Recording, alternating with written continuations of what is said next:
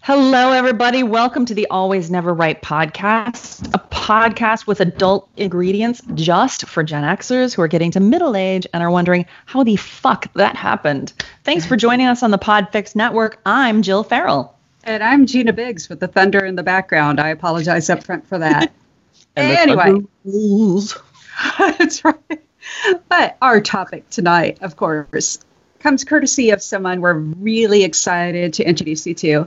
Our topic is taking imperfect action, knowing you're going to fuck it up somewhere along the way, and that's totally okay. And thank God. And our guest is someone who is absolutely not afraid to call someone out for their bullshit or fuck something up. So welcome to the Always Never Right health and success coach, Kelly Travis. Thank you, Gina and Jill. I appreciate you. And I'm so excited to have this conversation and talk about fucking things up and taking imperfect action. I'm pretty much like, this is my jam, and I can't wait to talk about it because failure is kind of part of the process. Right on. We're excellent at failure. That's one of the things we do best. Yes. My internet connection's already done it this evening. Yes. Oh, that's a total win. And honestly, I'll tell you what, Kelly doesn't mess around either. So when we said, what kind of drink would you like to have? She's like, tequila shots. And we're like, okay, maybe not shots, but let's have a lovely tequila drink. So we made this beautiful tequila drink. It's silver tequila. It's got Cointreau, prickly pear, which is like a desert pear syrup, and lime juice and ginger beer. I think we could call it something. Like, we didn't come up with a name for it yet, so we can like think about that as we go. I said maybe we could call it the Decider. Like, remember when George Bush was like, I'm the decider? But we don't have to call it that. So first of all, what do you guys think about the cocktail? Secondly, what kind of names you guys think? Well, I'm going to defer to Kelly to go first. That's only polite. So, when I drink tequila, it's usually straight, as you shared. I'm one of those people that just really loves tequila, and I'm kind of a snob, actually, when it comes to tequila. So that's why I like to drink it like with some water and some lime juice. But this is really good. It's interesting, the combo of the different flavors, and I was surprised that I actually liked the pear syrup. Yeah, it's a pretty color. Yeah. And I didn't know what it would taste like, but it's almost hibiscus-y to me. Like a hibiscus tea kind of. I think it's got a really nice flavor. Mm-hmm. Ooh, interesting. You know, maybe we should call it the Vegas Vagabond in honor of Kelly. I like it. That's Vegas really Vagabond. Because, going out in the desert, you could have like what's the thing? The bindle. Like your bindle. Thing, right? There you go. All right. The Vegas Vagabond. I'm making a note. Okay, me too. That's fun. I like it. I think that's a great name for it. And yay, I did good. I helped. Look at you, smarty. I think it's a good cocktail, and I think it's awesome that you love straight tequila. Whenever we used to go to Disney, T has a Disney vacation membership, so we would go to Disney, and we always spend some time at Epcot, and we go to that big pyramid there, and they've got a tequila cava there, so you go into this big tequila cave, and they've got all of these million different kinds of tequila. So we always get like a really big sipper of tequila, and then they'll have one that you can do a shot, and they've got like, here's the shot, and then they've got this little thing of like, I don't know, tomatoey, juicy stuff to go with it, like to shoot afterwards. Oh my God, it's so good. Yeah. It's like the best. What really drew me to tequila, this is going to bring out the like geeky health girl in me, but here it comes. So you might know this already, but tequila is the only alcohol that is not a downer. So, everything like wine and vodka, those all mellow you and probably make you tired and sometimes emotional, right? Whereas tequila is more of it lifts you up. And it's a good digestive. So it helps, ironically, with digestion a little bit. So I'm like, well, that works for me. I'm happy and good for my stomach. I know that it was not a downer. Like I thought all alcohol was like a downer, but Tequila. maybe that's why people get in fights after they have tequila. Possibly. Yeah. Yeah. They're fired up. I kind of like that.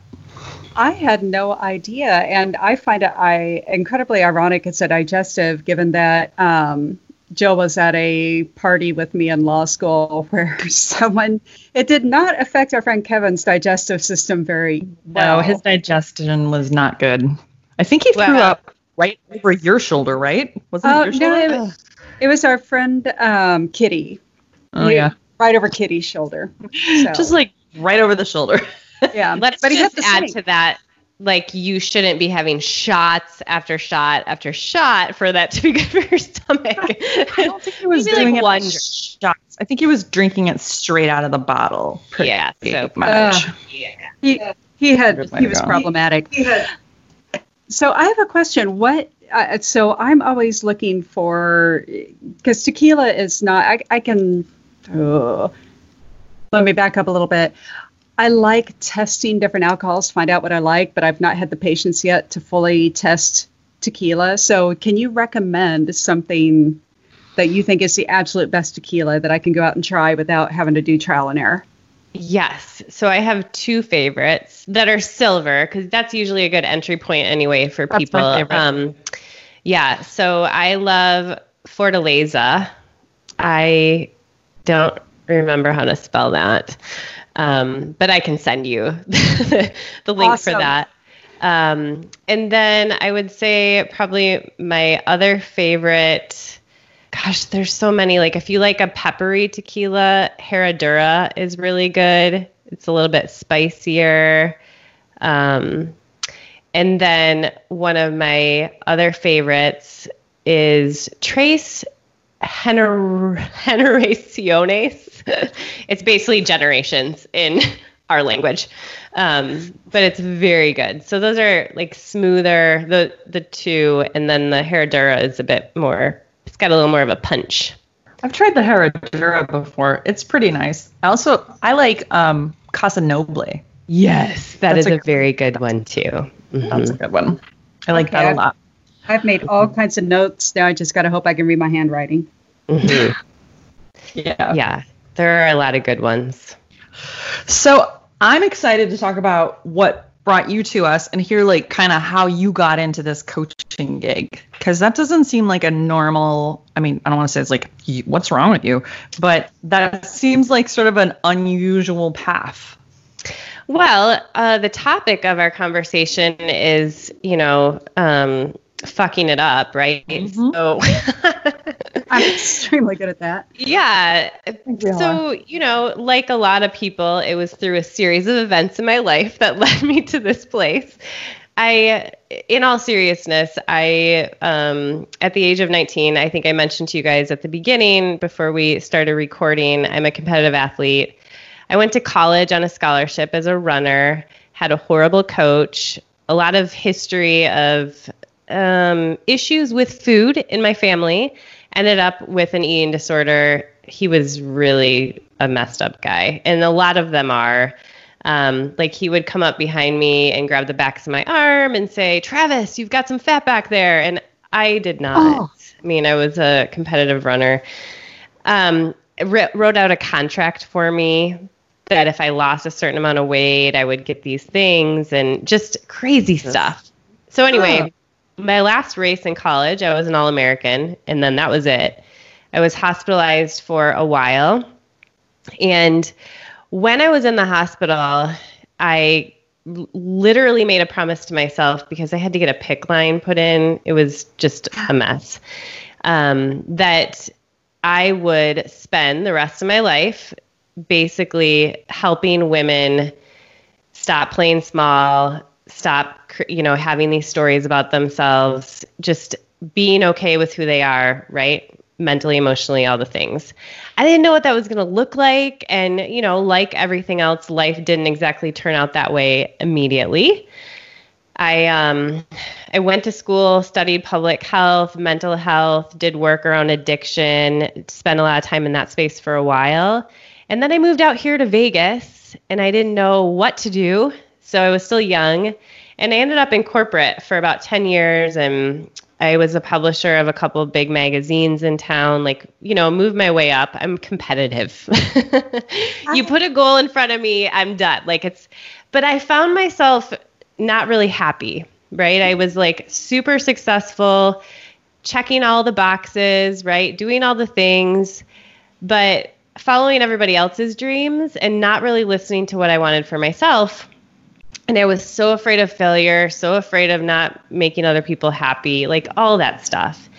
And I got pregnant with my first son during this time. And I found myself literally on the bathroom floor crying, not because I was happy, but because I was terrified and thinking, okay, now is the time to get your shit together. Like I was in an abusive marriage, or not, I wasn't even married at the time. We had to go to the wedding chapel and do that whole thing. Like it was, typical Vegas.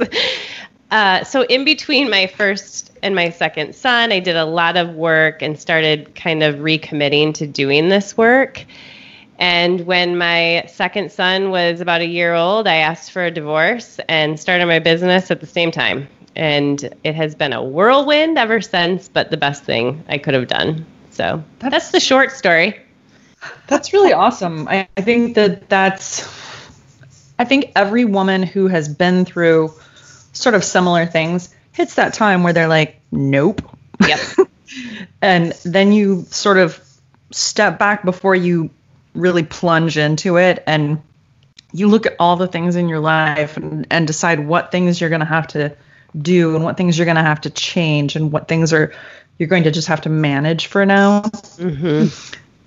And, I think that kind of goes into what we're talking about, because a lot of people won't leave or won't move forward in their lives because they're afraid that, well, if I do this, well, it might be bad for the kids, or it might be bad for this. But I've always been a huge proponent, and this is something that I talked to Gina about when she was going through it with her husband, her first husband. Mm-hmm. If you can't show your child how to be happy and healthy, what kind of example are you setting for them? Yep, exactly. I think that it's important as a woman, especially. I have a daughter. She had a daughter at the time. I think it's important to be able to show your child, I'm prioritizing myself and saying that this situation, this person, I'm not happy. And if I'm ever going to have an opportunity to be happy, this is not going to do it. Right. And so I'm going to remove myself from this situation. I'm going to remove you from this situation because you and I can go someplace and be happy together. Mm-hmm. And we're still going to make sure that you get to see Daddy, because we're all going to play on Team Millie or Team Nina or Team whoever. But moving forward, I want you to see me saying the way this person was treating me is not acceptable. Yep. This is not okay. That's not acceptable. Jill was very instrumental in showing me that, removing yourself from a toxic and harmful situation is every bit as much of a victory as sticking something out. Mm-hmm. And probably more of a victory, because the modeling behavior to Nina was what really struck home to me. I'm like, I'm not modeling good. I'm modeling for her what's acceptable, and this should not be acceptable. Yep. Yeah. And, the thing that holds most of us back or causes us to wait, like for me, I asked for a divorce when my first son was like 2 months old, but I didn't follow through with it because I was scared. Right? Scared of judgment, the shame that I had around it. Like, how could I have ended up in this? Right. And just the fear of the unknown and what is it going to be like? And, I should just be happy for what I have, and all that bullshit that we tell ourselves that stops us.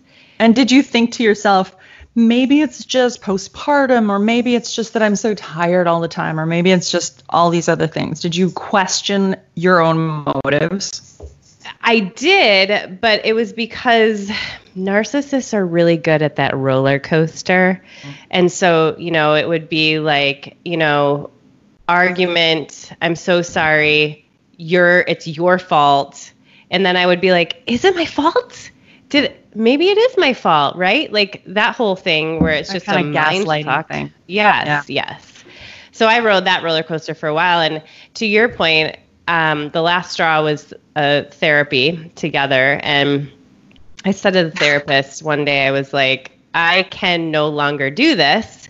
And she's like, Kelly, and they're not supposed to actually tell you what to do. Right. She's like, you need to leave him. I know you're staying for the kids, but you need to leave them because of the kids. And I was like, okay, done. And that was it. Yep. Like it took just that and I was out. So, yeah. Sometimes I think therapists do a disservice by not telling you that. I think that, we're there because we need advice. Right. We're there because we need to hear things. Don't just ask me stupid questions. But I actually, in the same situation, we went to marital therapy. Went in the first day, the guys all tell me about what you think. And I'm like, all these things. And then asked my ex, tell me what you think. And he's like, I think everything's fine. And then the therapist turned to him and went, well, then clearly all of the problems are you. So he basically told me I didn't have to come back for a while and he would just work with my ex for a couple of months. And then I would come back at the end of 2 months or 3 months or whatever it was. And then we'd see where we were. So we did that. And I came back. And at the end of that time, I didn't feel like anything had really changed. And the therapist was like, said to him, how do you feel? And he's like, I feel like I've been making all kinds of changes. And I'm like, are you insane? Like, what have you done differently? Name 2 things. 2. Yeah. And he's like, well, and he couldn't. And so I just kind of held on actually until I knew we were going to go visit his parents. That was already in the books kind of thing. So held on through that. And in the meantime, I gathered all the paperwork that I needed to go see a lawyer, made those arrangements, got all that ready to go. So, and Gina helped me with that. And that way, when we got back from seeing his parents, I was able to call my lawyer and say, okay, ready. Mm-hmm. And in the interim, I got cancer. And the very first words out of his mouth when I told him, hey, I have cancer, he's like, I have to go to the bathroom. And he came back from the bathroom and he goes, what are you going to do? He didn't say, what are we going to do? He didn't say, we're going to get through this together, baby. Don't worry about it. I got you. None of that. What are you going to do? I was like, oh, okay, cool. Therapy's awesome. I think, we learn so much in those experiences, right? Like, I spent a lot of time trying to figure out, how did I step into this? Like, I'm a strong, independent woman. How did I step into this? And looking back, I was in a really shitty place in my life and weak and vulnerable, right? But yep. I learned so much coming out of it in terms of what is not okay, what a healthy relationship looks like, those things. And it was a hefty price to pay, but I learned a lot. I think that's something important, though, that everybody needs to keep in mind.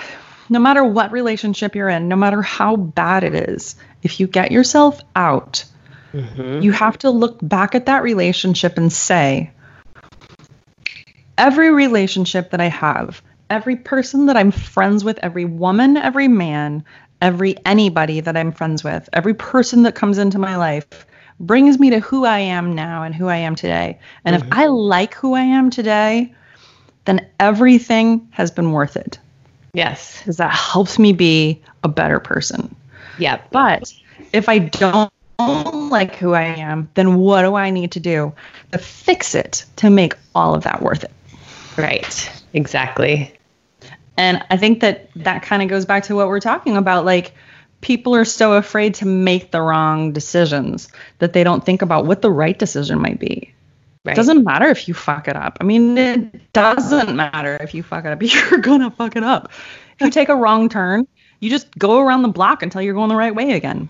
Right. And the way I like to see it is like, it's not a failure. It's not a complete fuck up unless you don't do anything about it the next time. Like if you just keep repeating it, then okay, it's a total, you're just not getting it. But if you do something once you've done it that you've learned from, and you change course or you pivot or you move in a different direction, then it's definitely a growth opportunity, right?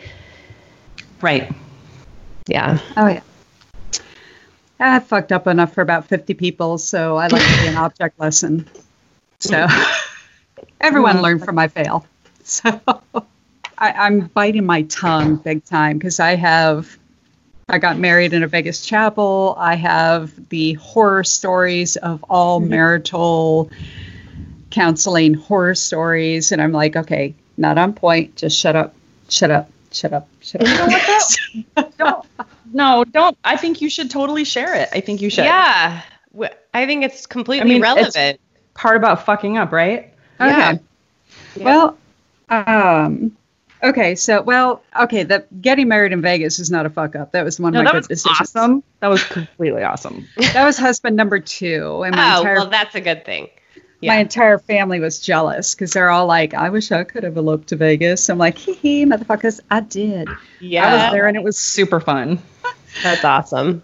But marriage counseling, in my case, I made the mistake of letting my ex-husband pick the marriage counselor. So did I. What was that about? I think we might have picked the same person. Was yours a dude? Mine was a dude. Mine was a dude. And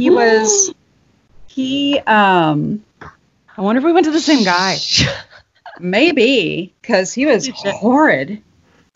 He was horrid. Clearly didn't help us. No. All right, so.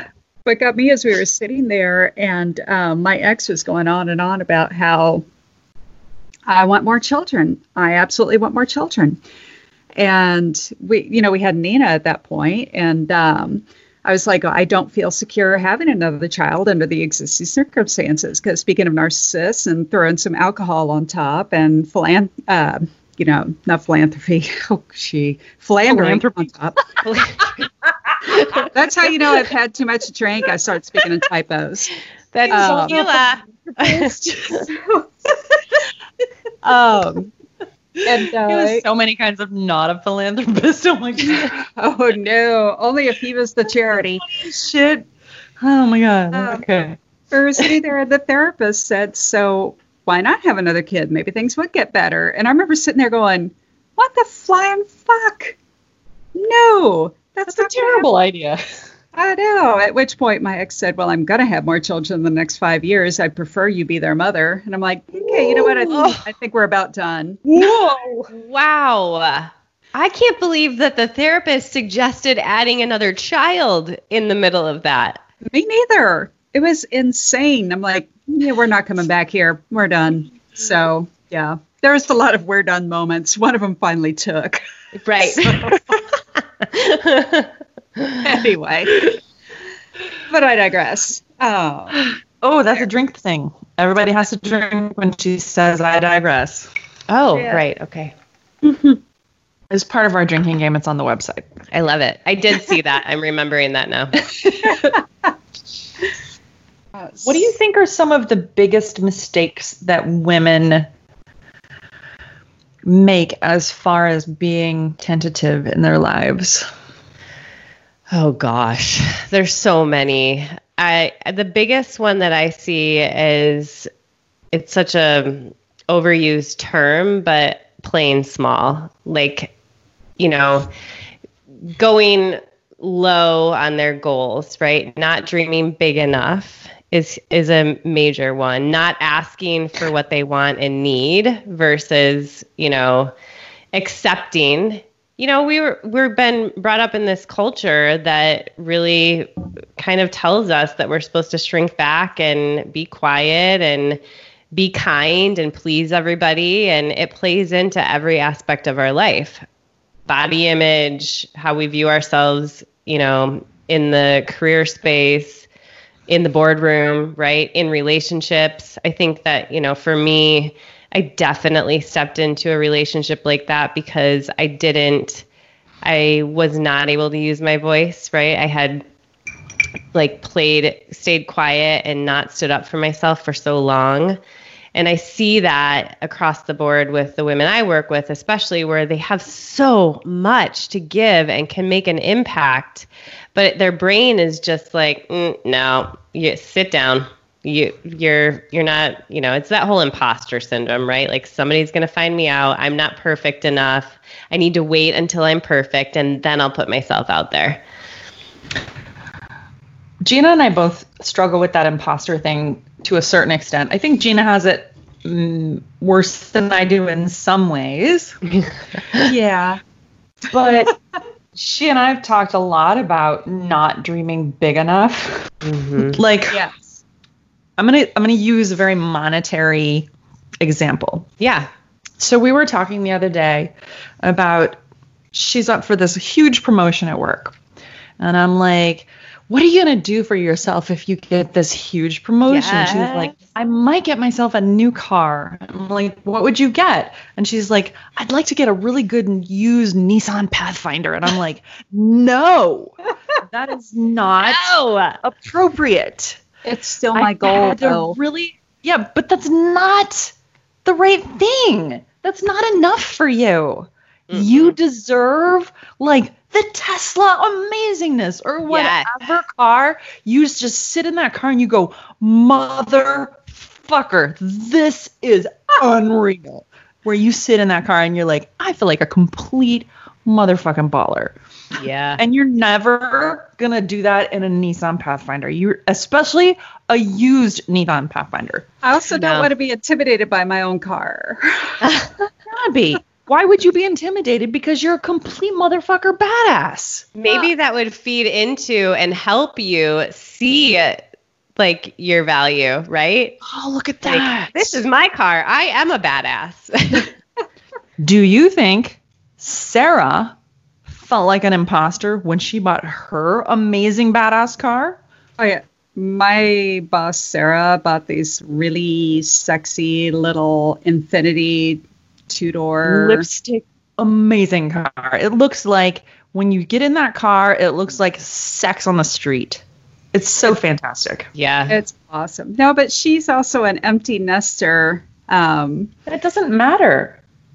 And she's being practical. This happens. So in the work I do, I have a mastermind and I have a different group program. And at the start, I ask women to really just think big, right? Like, I want you to just dream big. Like, what is the biggest thing you want in your life? What does that look like? How does your day-to-day look like?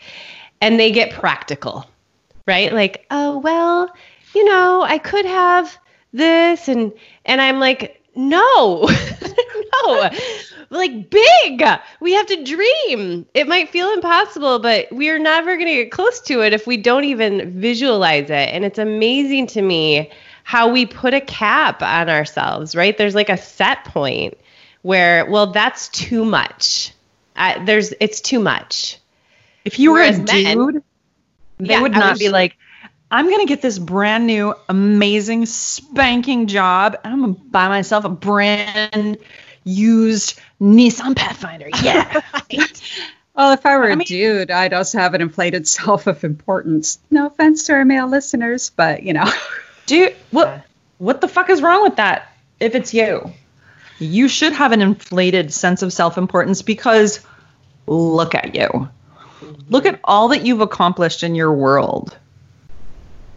I'm pretty baller. Not gonna lie. Duh. You need to write. You need to write. I have my clients write a badass list because we have to remind ourselves. Because when imposter syndrome creeps in, we start to go, no, I can't do this. I'm not good enough. Who am I? So you have to create a list and write down all of the big ass things you've accomplished, overcome, left a really difficult marriage. I would put that one on the list. And then you remind yourself oh yeah, I am totally kick ass. What am I talking about? I do deserve that Tesla. I'm also irresponsible with money, so I have fears there. Of course. Actually not.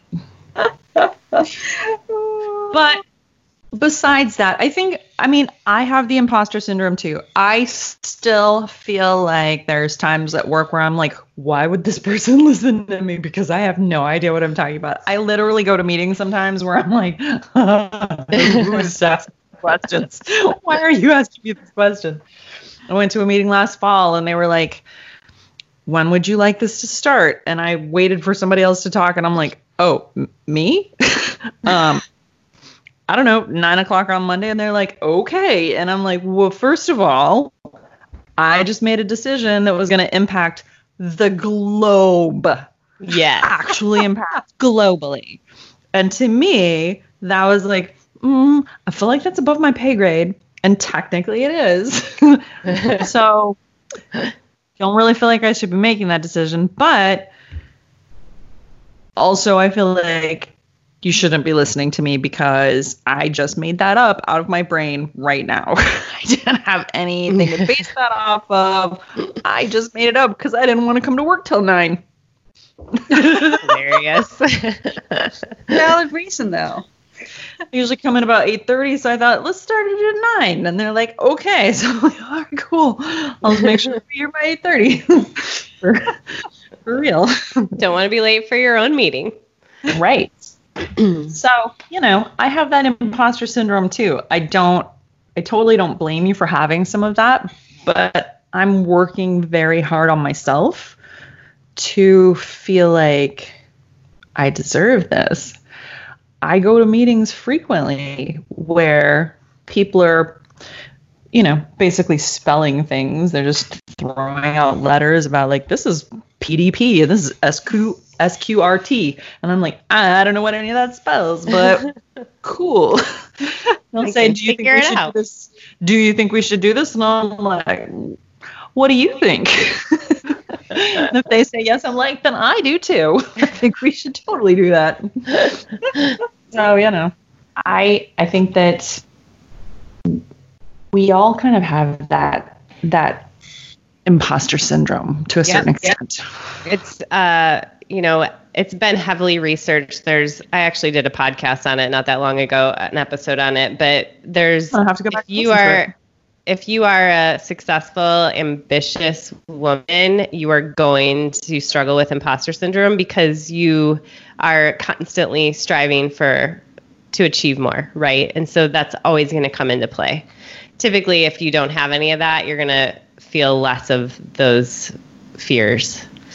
So, do you feel like some of that comes from, like, I came from this tiny town in Michigan, and I remember growing up, and I was this dork in school, and I played the cello, and I did all this dorky shit, and I didn't really have very many friends because I was super bossy. What? And, No.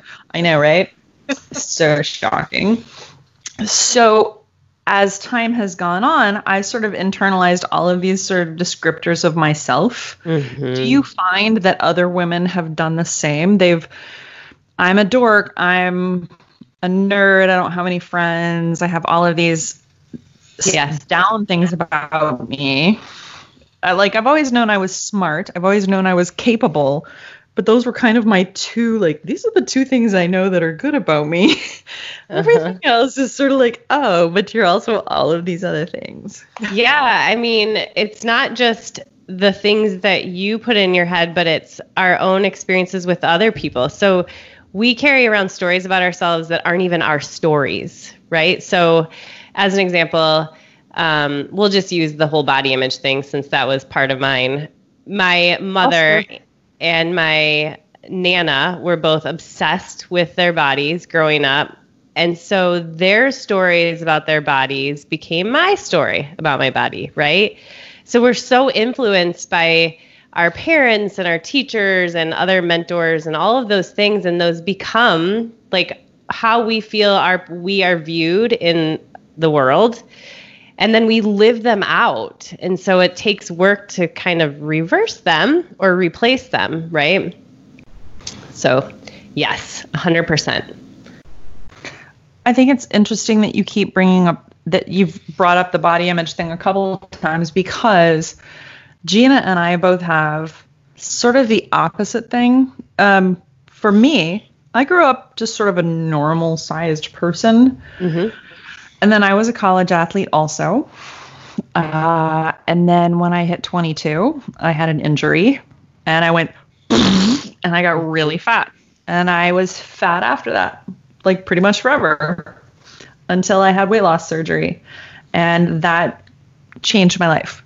Yeah. And the weight loss surgery has been instrumental into me really changing the way about how I feel about my body.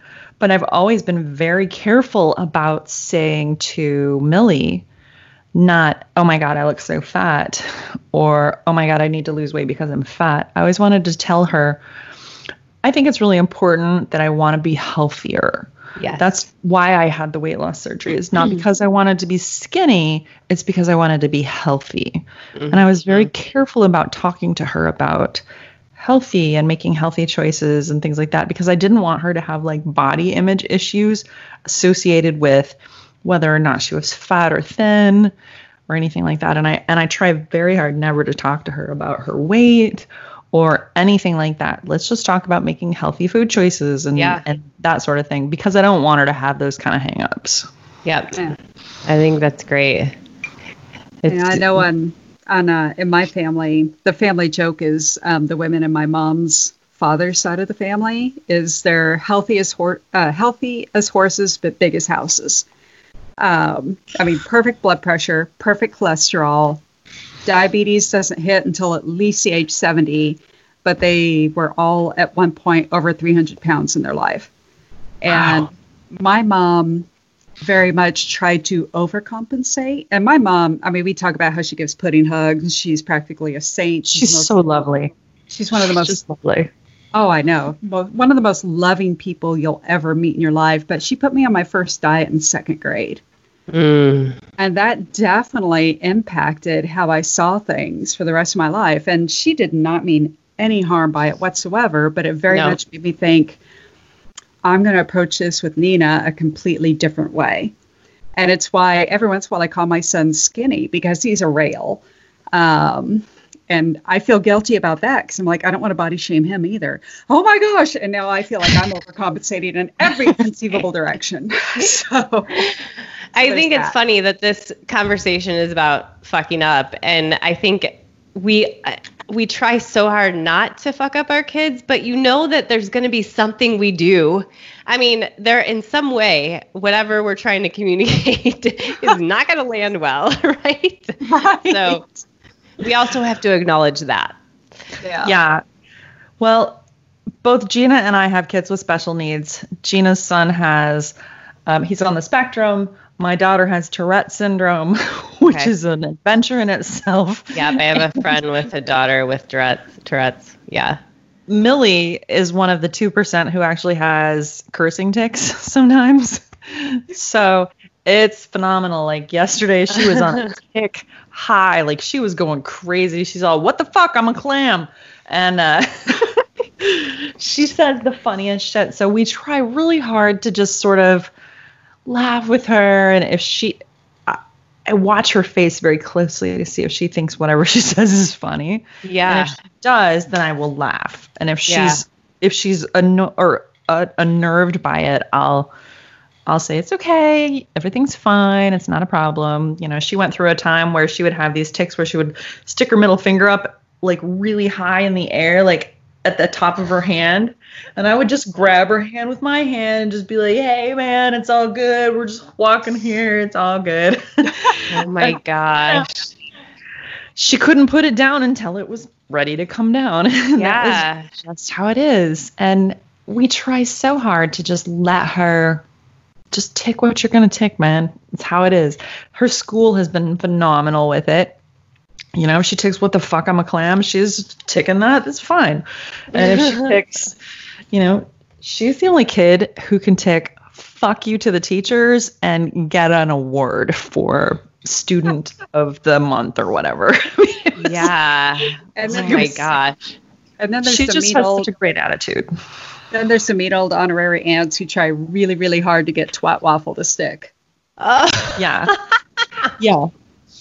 Yeah, Gina Gina had Millie over to visit for a little bit this past summer, and taught her twat waffle. And now every once in a while she takes twat waffle. But Gina also has this habit of going, and now Millie takes, Oh, really? So Yeah. is it stuff that I don't know how all of that works, but is it just things that they latch onto?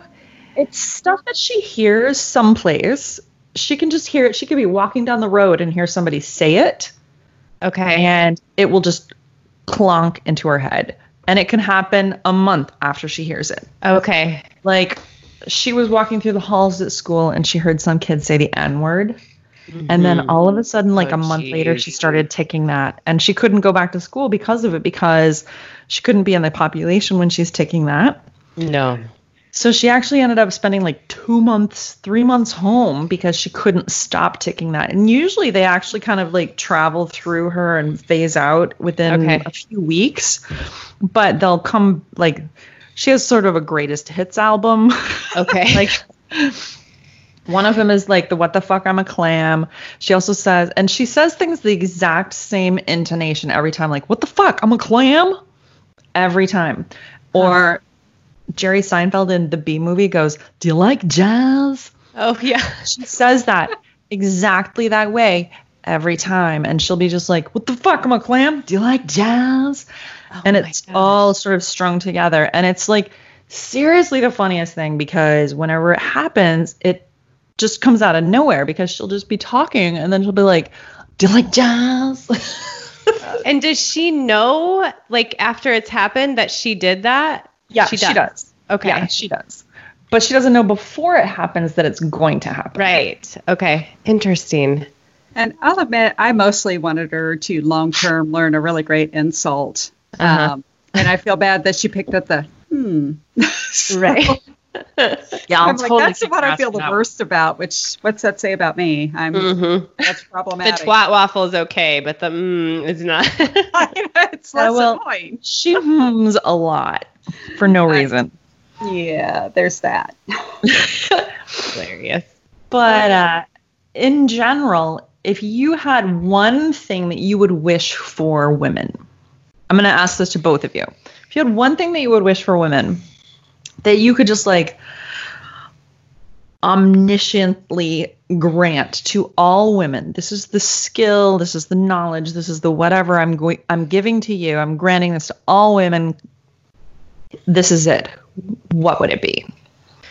So I do a lot of work in the mental and emotional health space. So I geek out on neuroscience and all that stuff. Sure. Total geek.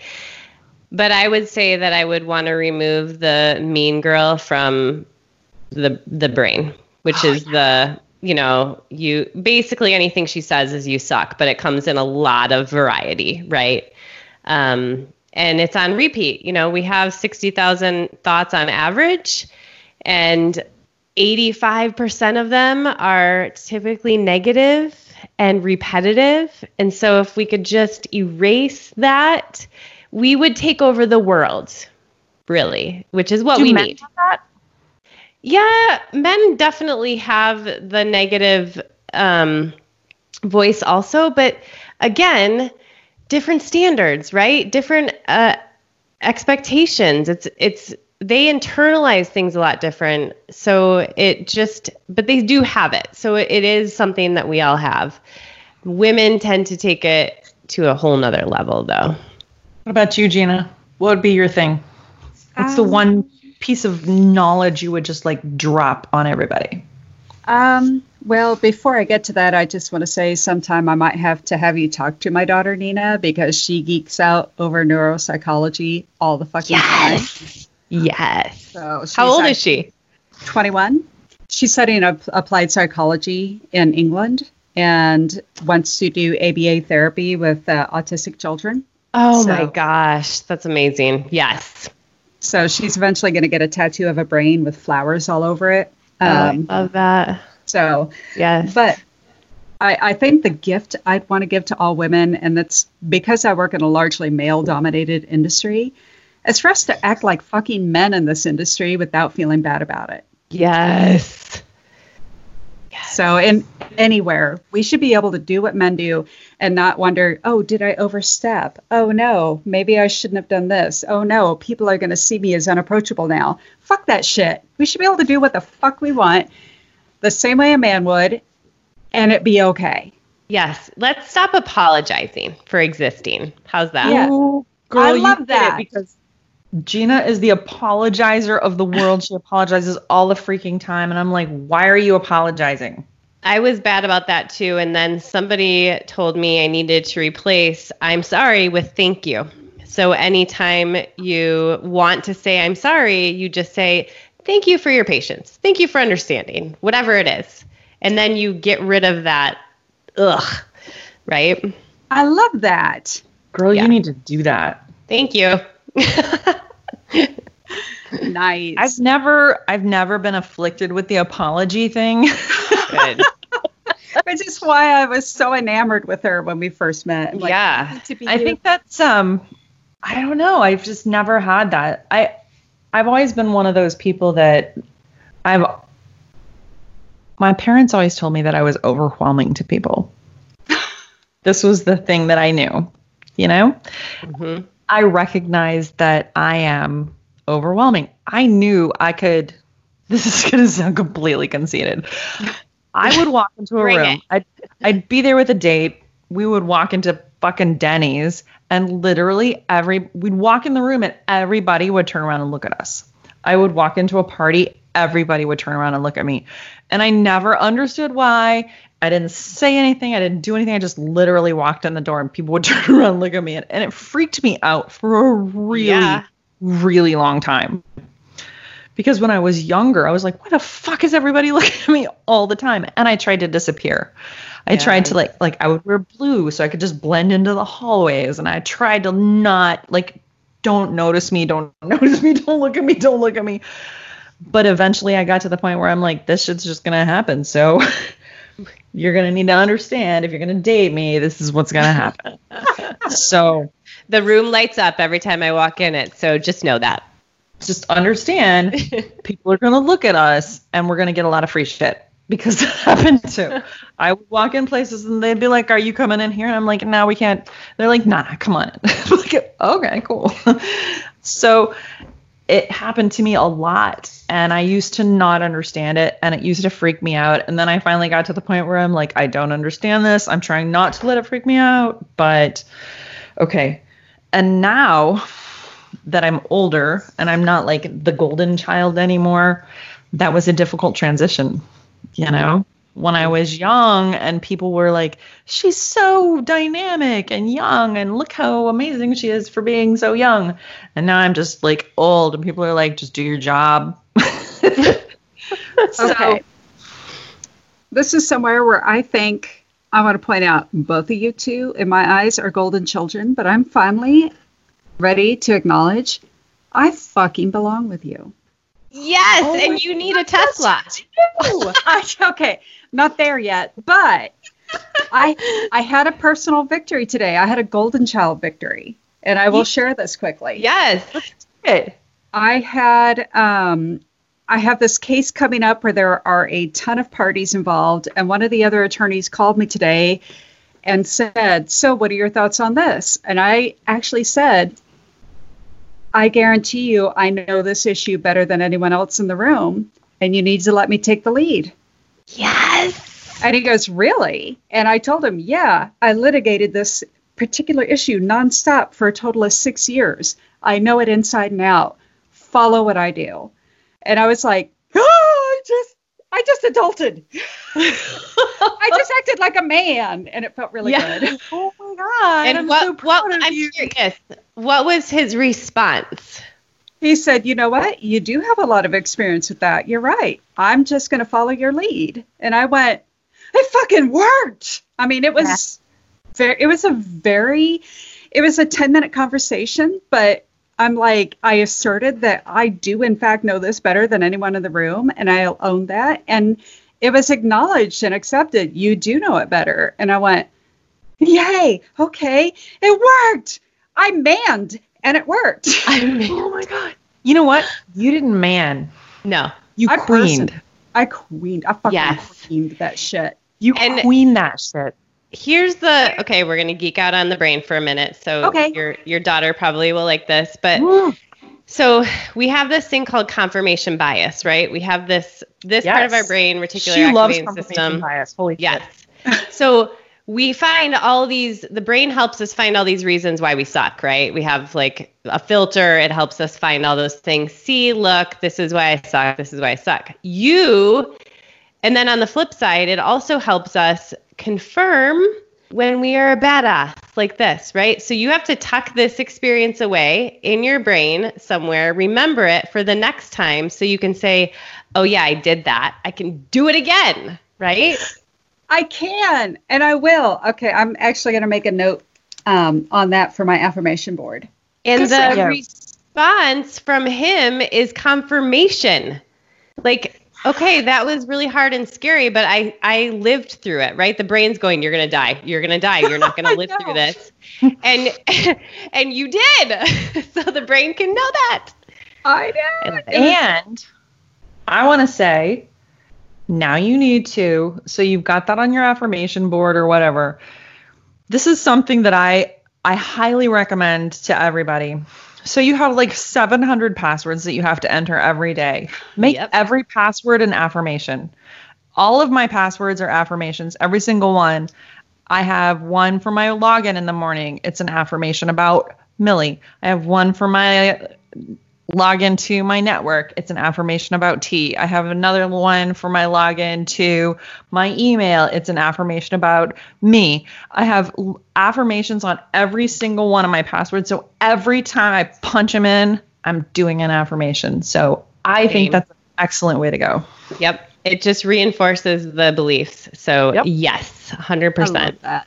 Mm-hmm. I love that so much.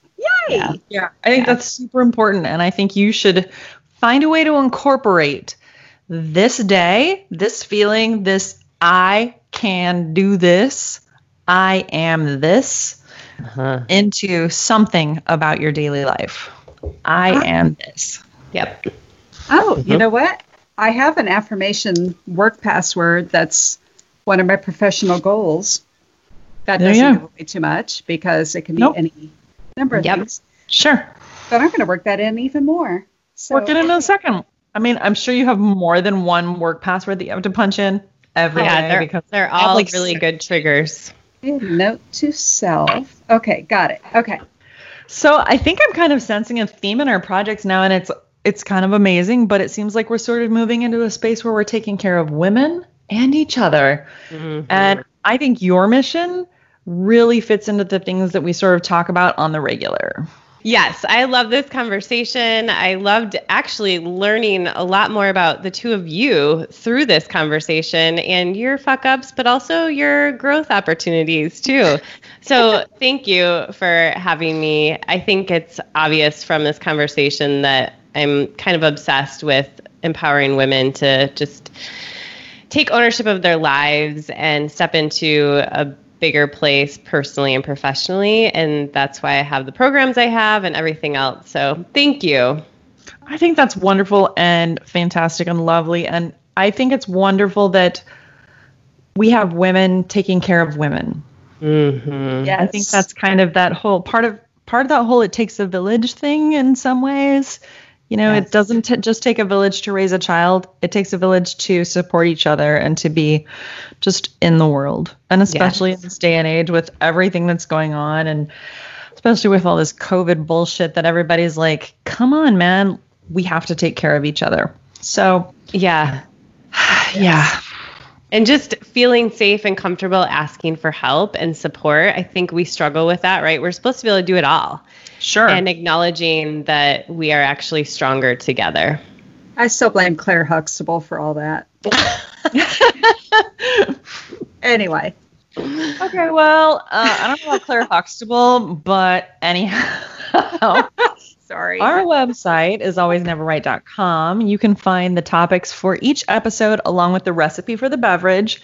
The Contact Us page has all the ways you can contact us because duh.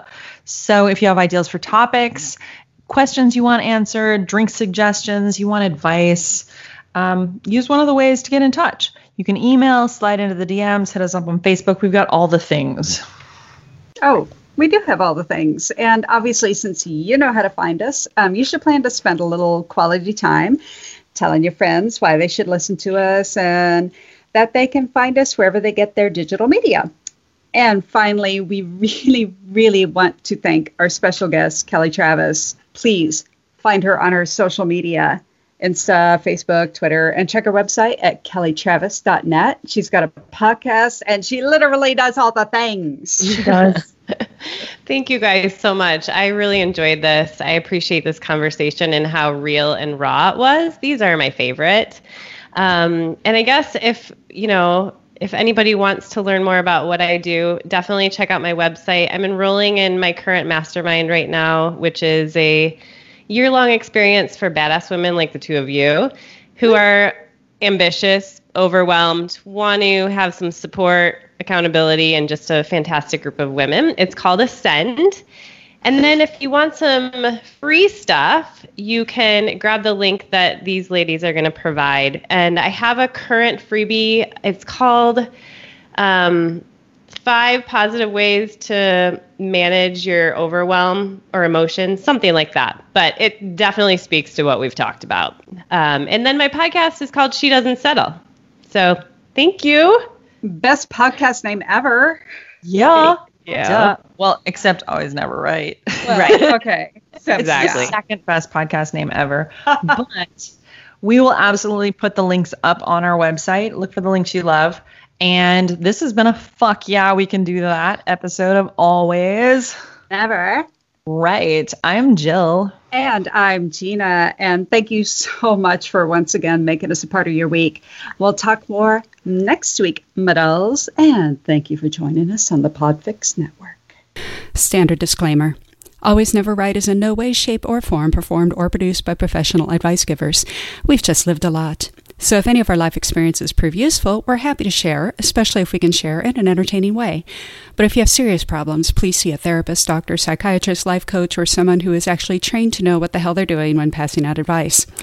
Also, please note that most names and the descriptions of many events have been modified to both make things more entertaining and to protect the innocent, the not-so-innocent, and the flat-out guilty as sin assholes.